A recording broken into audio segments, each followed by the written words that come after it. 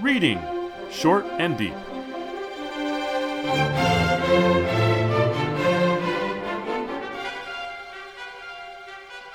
Hi, I'm Jesse. And I'm Eric. And today we're reading Short and Deep, The Green Door by A. Milne. This is first published in the Ladies' Home Journal, December 1925. I'm not super familiar with A. Milne, other than he's the guy who created Winnie the Pooh. And I know a little about Winnie the Pooh's background, but that really doesn't have that much to do with this, or maybe it does. But what I will tell you is I did not find this story because I was looking for A. Milne. Rather, I found out that there was a story by A. Milne called The Green Door, and I've been obsessively researching green doors in fiction for several years now, and this one has a great example of the magic of green doors, and I've recently come to understand where they come from and how they came into existence and how they've passed out from our knowledge. But maybe we'll talk about that afterwards. Would you be able to read the story for us? I'll give it a try, my friend. Thank you, sir. The Green Door by A. Milne. One day, when Prince Paravel was a little boy, he was walking with his father, the king, in the gardens of the palace. There was a high stone wall round the garden so that no venturer from outside could get in, nor was there any way by which those inside the garden could get out, supposing, as was less likely, that they wished to do so. But as the young prince was walking with his father, now leaving his hand and running this way and that, now coming back to it again, he espied suddenly, hidden in a tangle of trees, a little green door in the wall. And he gave a cry and ran eagerly to his father. "There's a door there, father. I saw a door, a little green door. Shall we go through that door, father? Where does that door go?" His father, the king, frowned and said nothing. "Did you know there was a door there, father?" went on the prince. "I didn't. Shall we see where it goes?" The king tugged at his beard and frowned again. "No, my son," he said at last, "we will not go through it." "Oh," said Paravel, and the corners of his mouth began to turn down. "I did want to go through that dear little door." "If you had gone through that door," said the king solemnly, "you would never have come back again." "Is it a magic door?" asked the little prince in an awed whisper. The king pushed his way through the tangle of trees and stood looking at the door. It was locked, and there was no key in the lock. It looked as though it had not been opened for years, nor could ever be opened again. With a little sigh of relief, the king turned round for Paravel's hand and drew him away to another part of the garden. "What was it, father?" whispered Paravel, now a little frightened. "It was through that door that King Stephen, your great-grandfather, passed on a summer evening and was seen no more." "What happened to him?" "Nobody ever knew. Some said he was killed by robbers, some that he was eaten by wild beasts. There is a legend that through that door a man steps into an enchanted forest in which he wanders forever. The king, my father, was of opinion that, as the door is opened, a bottomless pit forms itself on the other side into which one falls headlong. However it be, this is certain, that no one of our ancestors who has ventured through that door has ever been seen again." "Perhaps there's a dragon waiting on the other side," said the little prince excitedly. "Perhaps there is, but we shall do well not to talk of it. We could not unlock the door now if we would, and we would not if we could. The trees will grow over it again, and we shall forget it." But the little prince did not forget it. Often he thought of it and told himself strange stories of the wonders to which the green door led. Sometimes it came into his dreams, and then the way was full of terrors. But when he awoke to the sunlight, then the way led by ripples of brooks and twittering of birds to a happiness beyond his understanding. And as he grew up, he heard much idle talk of it by those who had never seen the door. And he noticed that each one who talked of it told a different story, yet each one pledged his word that his story was the only true story of it. But on this they all agreed, that whoever had passed through the door had passed out of mortal sight forever. In due time, Perivel grew up and succeeded his father as king of Wistaria.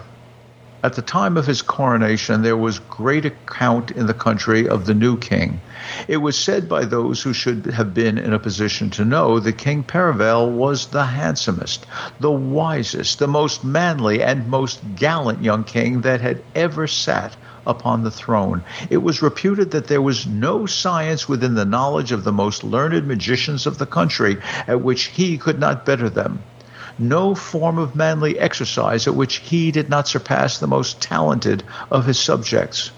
With his bow he could split a wand at 200 paces. With his sword he could engage at the same time any 3 swordsmen in his army. He knew more of the art of fighting than any of his generals, of the art of hunting more than any of his huntsmen, and had only Wistaria been in possession of a sea-coast, he would undoubtedly have been fully qualified to take his country's fleet into a victorious action. All this and more was commonly reported of him. A little later, there were other stories told of him, for by this time it had been announced that the beautiful Princess Lilia was coming to Wistaria to wed with the king. And it was told how the king and the princess had happened upon each other in the forest, neither knowing who the other was, and how they had met secretly on many a day afterward and had fallen in love with each other, but had feared that they could not marry because Lilia, as Perceval thought, was not a princess, because Lilia, as Perivel thought, was not a princess, and Perivel, as Lilia thought, was not a king. How delighted then were they when they discovered that a marriage which would bring everlasting happiness to them would also bring pleasure to the people of their countries. This and other stories were told of the king and his bride. And when the princess sent a picture of herself done by her own court painter as a gift to King Perivel, all who saw the picture said that indeed she was the loveliest lady in the world, and that his majesty was blessed above all men in taking her to wife. But Perivel was not reconciled to his happiness, for in truth he had not yet seen the Princess Lilia, and though it was the custom of his family to marry in this way, yet he would have preferred to choose for himself the lady whom he would wed. It had been his father's wish and the wish of his people that Wistaria and the country of the Princess Lilia should be united by this marriage, and Perivel was ready enough to do what seemed to be his duty, but as he wandered through the palace on the day before the royal wedding, he was a little melancholy, feeling that the happy life which he had known till now was over. And wandering thus, his thoughts in the past, carelessly opening a chest here or a cupboard there, he came suddenly upon a silver key. Not for a moment did he doubt. It was the key to the little green door, and as he held it between his fingers, all his childish memories of the green door came back to him, the fears, the wonders, and the fancies, and suddenly he knew that if he ever was to go through that door, it must be now, before his fate was linked with that of the Princess Lilia. As yet, she had not seen him. If she never was to see him now, how could she grieve for him? He hurried through the palace and into the garden. None saw him go, save a waiting maid who watched him idly.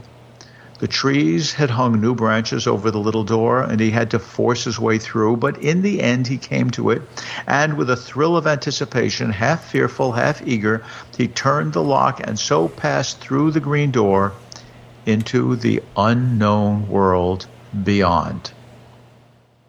And there was nothing there. No dragons, no robbers, no bottomless pits. Alas, not even an enchanted forest. The door shut with a click behind him, and he was on the outside of the palace wall, with the royal deer park in front of him. He moved a dozen paces away, looked about him, and saw that he was still in the world he knew. A little amused, a little angry. He came back again, better to have gone on imagining than to have found the reality so commonplace, yet perhaps not entirely commonplace, For now that he looked for the door, he could not find it. That was curious.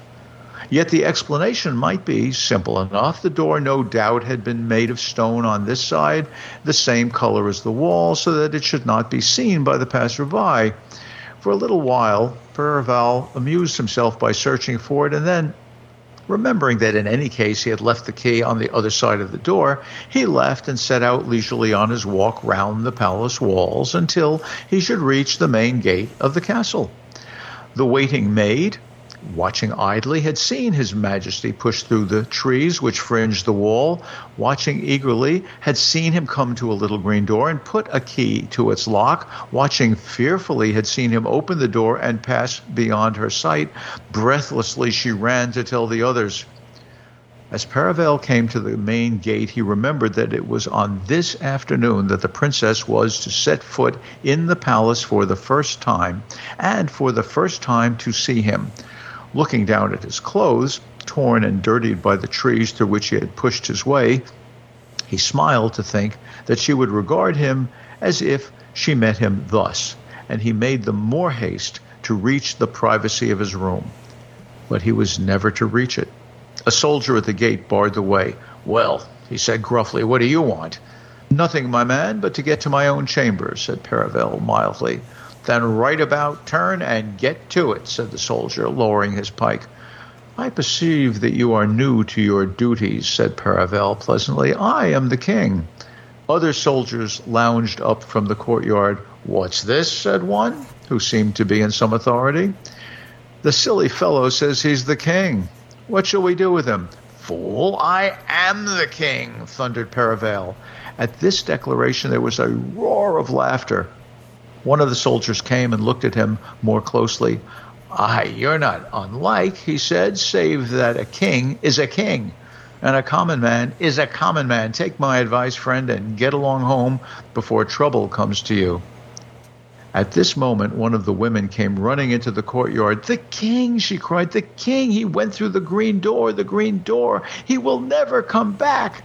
Many of the soldiers ran to her, eager to hear more, but he who was in authority came and looked again at Parival. "Aye, he will never come back," he murmured to himself, "but one who is like the king comes in his place, saying that he is the king, my friend." And he put a hand on Parival's shoulder. "This is very curious. Your tale came pat to the moment. Doubtless you will be able to tell us that you knew the king was not in the palace to give you the lie." He gave an order, and Parival was seized and marched into the palace. "After all," he said to himself, "that little green door seems not to have been as commonplace as I thought." And so it proved. An hour later, the chancellor was summing up the matter to the satisfaction of all but the prisoner. "It is clear," he said, "what has occurred. His late lamented majesty, in spite of all warnings, ventured through the green door.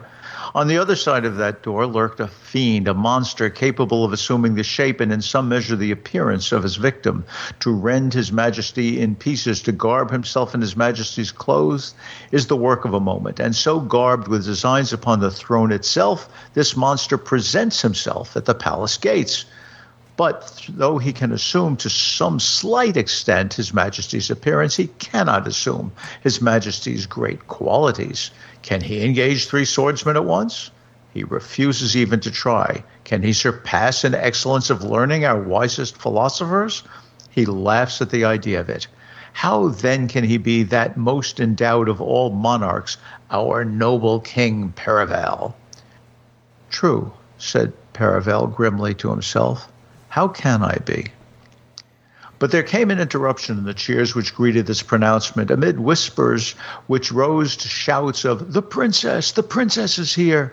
Her Royal Highness made her way into the hall, and men murmured, "Now indeed we shall know if he be the king, for true love, such as the Princess Lilia has for His Majesty, cannot be deceived." "What is this they tell me, that His Majesty has been basely murdered?" she cried out. The chancellor explained. "Then why do none of you follow him through the green door?" she asked scornfully. The chancellor explained not only how useless, but also how dangerous it was. "Cowards," she cried, "afraid of a little green door? It is rather a mysterious little door, put in Paravel apologetically.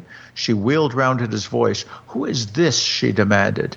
And now each man nudged his neighbor and muttered, You see, she does not know him. It is not the king. The chancellor explained that Paravel was certainly an impostor, and that probably he was the wicked monster who had made away with his lamented majesty. And yet he is not ill-looking, murmured Lilia. Indeed, no, agreed Paravel. There was a time when I was spoken of as the handsomest man in Wistaria. Silence, fellow, called those nearest to him, and hustled him out of her sight. Well, said Lilia, when all were silent again, who is going through that door to find the king? Each man waited for his neighbor to answer.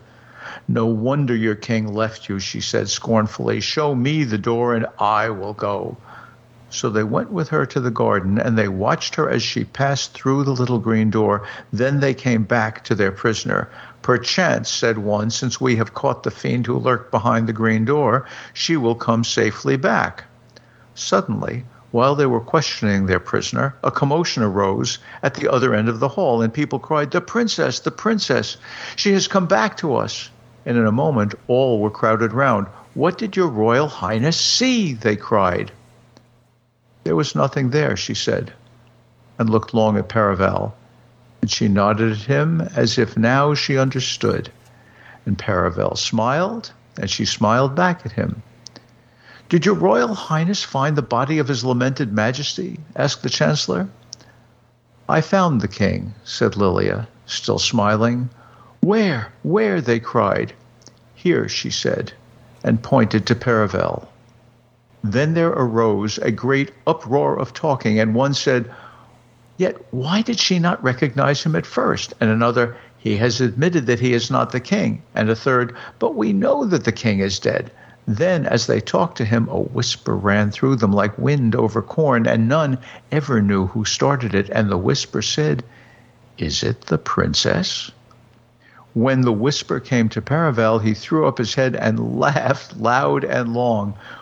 What is it? Said Lilia anxiously to him. My dear, they say now that you are not the princess, but an impostor like myself. This is indeed a magic door. And now the certainty grew that this also was a fiend, passing itself off as the greatly to be lamented Princess Lilia. Then the chancellor was inspired to put the matter beyond all doubt.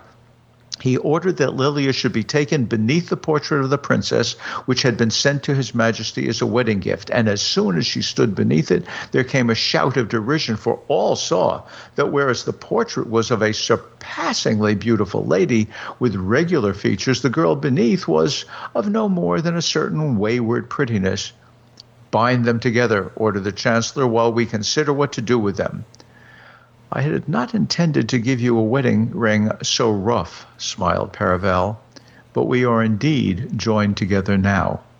He looked down into her eyes. The painter did not do you justice, he murmured. You are something better than the Princess Lilia. But now the chancellor had made his decision as to their fate. Burnings, drownings, stonings, all these happy suggestions of the people had been considered and rejected as beneath the merits of the case. I have, said the chancellor softly, a prettier plan. These two inhuman monsters have failed in their audacious plot. Think you how that failure will be punished by their brother fiends now waiting for them outside the green door? Let us drive them then through the door and listen safely on this side of it to the vengeance which is wreaked upon them. There was a shout of approval. Paravel and Lilia looked at each other, and a little sob of relief broke from her. Then, bound wrist to wrist, they were driven to the little green door. Last time, murmured Lilia, we went through the door as king and queen, and came out as man and woman. This time we go through as man and woman and come out how? Perhaps as lovers, said Paravel gently, for that is again to be king and queen. She dropped her eyes, and the color came suddenly into her cheeks. I wonder, she whispered. So for the last time they passed through the little green door together, and out into the world beyond. Very nice. Thank you, sir. My pleasure. This is a fairy tale, right? I guess. Set in... It's a fairy tale in one sense of the word. It's not a derivative of an oral tale, but yes. Yeah, it's set in Wistaria. I noticed that the princess's neighboring kingdom is not named. Her name is Lilia. His name is Perivale. Wistaria. These are all like planty sort of names, right? Lilies and periwinkles and.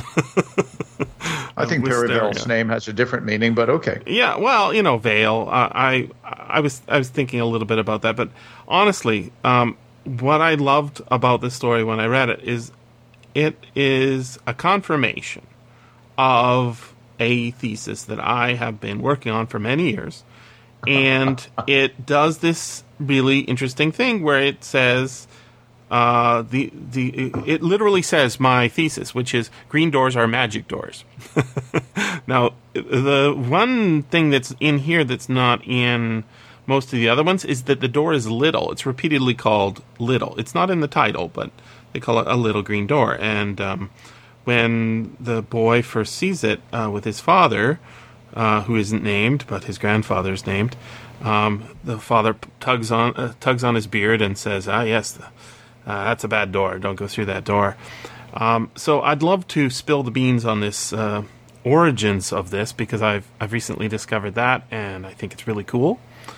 But I spill on. Yeah. So, but I think you actually turned me on to one of the stories that has this in it. It's been so long since we read it, but The Door in the Wall by H.G. Wells. It's from 1906. Has a green door. It's not in a garden. It's it's a door that moves throughout the person's life, the main character's life, and he first encounters it as a child and goes through it once, and then sees it, I think, twice or three times more, and then eventually goes through it, and he's dead. But that's just one instance.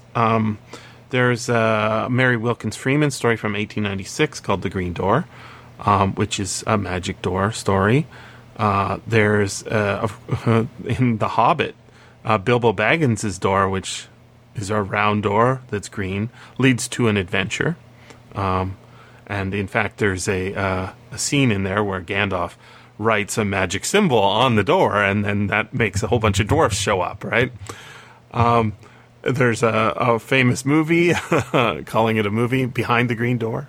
There's a song, Green Door, what's the secret that you're keeping, right? So this is a background thing that's hovering in some sort of dead trope that people don't think about anymore. But the origins, I think, are from a traditional thing that happens in households of the 19th century and perhaps earlier, where servants live in the house with you, but you don't go into their area, and they minimize their presence in your area. And the door that separates the servants from the rich people is a green door, covered in a green felt cloth called baize. And this is it was a big trend. Sometimes it would be a red baize, but this is the same material that's on pool tables.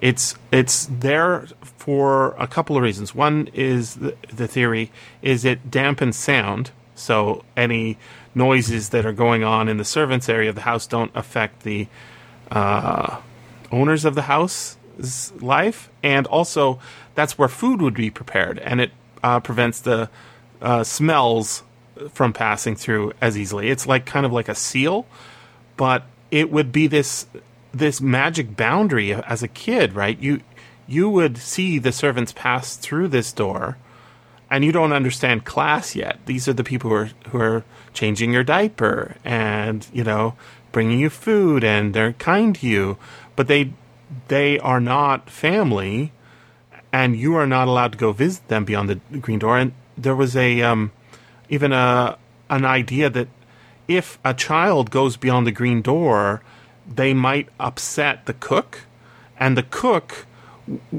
good cooks were very important in sort of, you wanted to keep the cook on a in your home if they were a good cook, because of course the rich people who have these doors and these servants in their house, they don't know how to cook. So if the cook goes, there's a big problem. So you got to keep the little kids out from underfoot of the servants, because it's a boundary. So this would be something that the parents would tell to their kids. Don't go beyond the green door. And then it's just a mystery as to why. They don't understand this servant, owner relationship. They have to learn that. And so I think that's where all these stories, and there's many of them, come from. There's this sort of vague childhood memory of a boundary, a magic boundary between the world of our world and the world of fairyland, in a certain sense. And in this story, we actually have the effect of a changeling, right? They pass through the door and now nobody recognizes them. I think that's really cool. I think it's really cool too. I didn't know that a green baize covered door was what was supposed to separate the upstairs from the downstairs. I'll take your word for it, because you're an assiduous scholar. Yep. So I'll take your word for it. I think that may be one of the reasons that green doors come up so often, because they are, as opposed to all doors are boundaries, but green doors have this about them. But green itself has lots and lots of other uses that I think are somewhat relevant here. The green room, where people wait to go on stage, is called the green room because that's where understudies wait in case it happens that they need to go on that night. So they are green because they are not the mature, well-developed actors. Right. And green, of course, one of its most, potent uses is as vegetation, the springiness of youth, our salad days. And as I look at this particular story, the green door marks a movement from one world to another, just as you say. It also marks a movement from a time before one is involved in an erotic relationship until one is involved in an erotic relationship. That's why, although they're already bound by their wrists, the princess casts her eyes down when Perivel says, perhaps now we'll be lovers, and that's to be a king and queen. But there is more there. The opening passage has Perivel walking around in the garden with his father, the king. Now, I have come right out and spill my beans. I think that one needs to see this as a contrast and comparison. Not that one shouldn't see what you've said, but also see it as a contrast and comparison with the Garden of Eden. Oh, yeah. Because as Adam walked around with God, the Father, before the fall, he could not after the fall. God did not cast himself out of Eden, but there is a gateway to go east of Eden when Adam and Eve fall, that is guarded by seraphim wielding flaming swords. Here, what is behind them is just the community that doesn't want them to come back. They could walk around again and come back together, but they choose not to. That is to say, there's something going on here which takes the role of God and it transports it or transposes it into the community. This is a community of faith, and the story makes that clear. They would have said that Perivel was the greatest naval commander if only they had a coastline. As they know things without ever having seen them. And so they know about the death, they know about the monster, and they know, in fact, that Perivel doesn't really look like Perivel. But why is that? It's because of faith. When they look at the princess, we realize that faith is generated by art, because they look at the picture and, in fact, she is not the real Lilia. But to Perivel, who wants the reality of a human relationship rather than one based on faith, no matter how beautiful that faith may be, no matter how much it may elevate him, he says that the artist didn't do you justice. Mm-hmm. He would rather have her as she really is. So if we look at the Garden of Eden, the story of the fall, Adam and Eve are cast out because they have disobeyed the Father. Here there is disobedience to the Father, but in fact, it is not to death at all, as it is in Eden. It is to a truer, more accurate view of life. Mm-hmm. Now, it is society that has said don't do it, not God. And society can be ignored. And that's, in fact, what they do. What we have here is an anti-Eden. I'd like to make two other connections with the Eden story, though, that I think collaborate in giving the fullness of this story. At the end of this story, they go out and they look at each other and they're feeling kind of good. At the end of Paradise Lost, these are the very last lines as Adam and Eve are leaving. They're on the outside now of the Garden of Eden, green, the garden. Some natural tears they dropped, but wiped them soon. The world was all before them where to choose their place of rest and providence their guide. They, hand in hand, with wandering steps and slow, through Eden took their solitary way. So, Milton doesn't seem to be saying it's better outside the garden, but Milne seems to be saying it is. Although they both look at being beyond the garden as a place where human beings can really connect with each other. Interestingly, we get this wonderful detail. The first of the line, of which Perivel is now the last, to go through the green door was your great-grandfather, King Stephen, who never came back. Well, Catholics will know that Saint Stephen is the first martyr. For what was he martyred? Saint Stephen was among those Pharisees who argued with Saul of Tarsus, who later becomes Saint Paul, and in fact argues against, Saul is one of the Pharisees, and argues against the authority of the church, of the rabbis, the judicial authorities. Saint Stephen argues that the judicial authorities should not, in fact, be accepted, right? That it's Jesus' word that we must have. Saul is one of the Pharisees. Stephen is against him, and he is stoned to death. Stephen becomes a martyr because he throws off the authority of the institutionalized religion.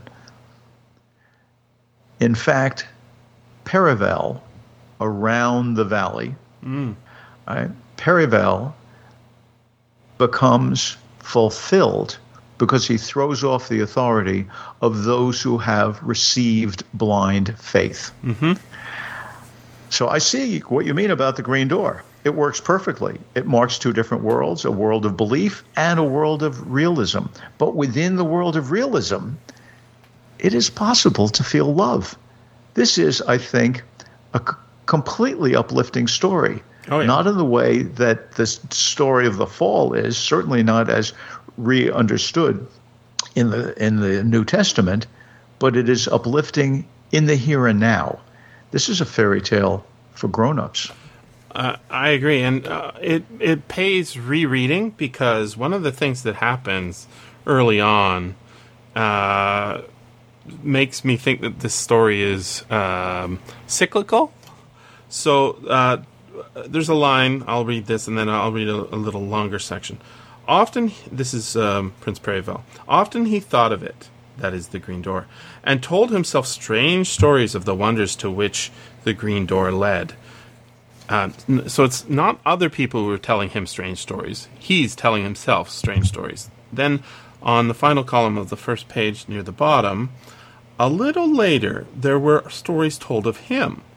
For by this time it had been announced that the beautiful Princess Lilia was coming to Wistaria to wed the king, And it was told how the king and the princess had happened across each other in the forest, neither knowing who the other was, and how they had met secretly on many a day afterward, and had fallen in love with each other, but had feared that they could not marry because Lilia, as Perivale thought, was not a princess, and Perivale, as Lilia thought, was not a king. So that actually happens, right? Later on in the story. Well, they didn't encounter each other in the forest. No, they didn't. But yes, they did think. But that now the they do. Wasn't exactly right. Exactly. So they pass through that door, and that rumor becomes true. That idle rumor, and there's a lot of idle rumor going on in this story. In fact, the word idle or idly comes up multiple times. I circled a whole bunch of them. There's one other very trippy little thing that makes me think that there's more to these kinds of hidden tropes that we've sort of forgotten about. How does Perivale eventually get through that green door? He goes around the house and he pulls out drawers and he opens cupboards, and what does he find? A silver key. He picks it up. It fits perfectly, and he knew it would. H.P. Lovecraft wrote a story called The Silver Key that does practically this same story. And Greville MacDonald's biography of his father, George MacDonald, who wrote an adult fairy tale called Lilith, is The Silver Key. Wow. You know, if it's the golden key, it still fits. Okay. The fact of the matter is, fairy tales aren't just for kids. That's why we pick them up. Mm-hmm. There's always more to say. Thanks very much for listening. And remember, you can always freely access the materials discussed on these podcasts by going to sffaudio.com and clicking on the link for Reading Short and Deep.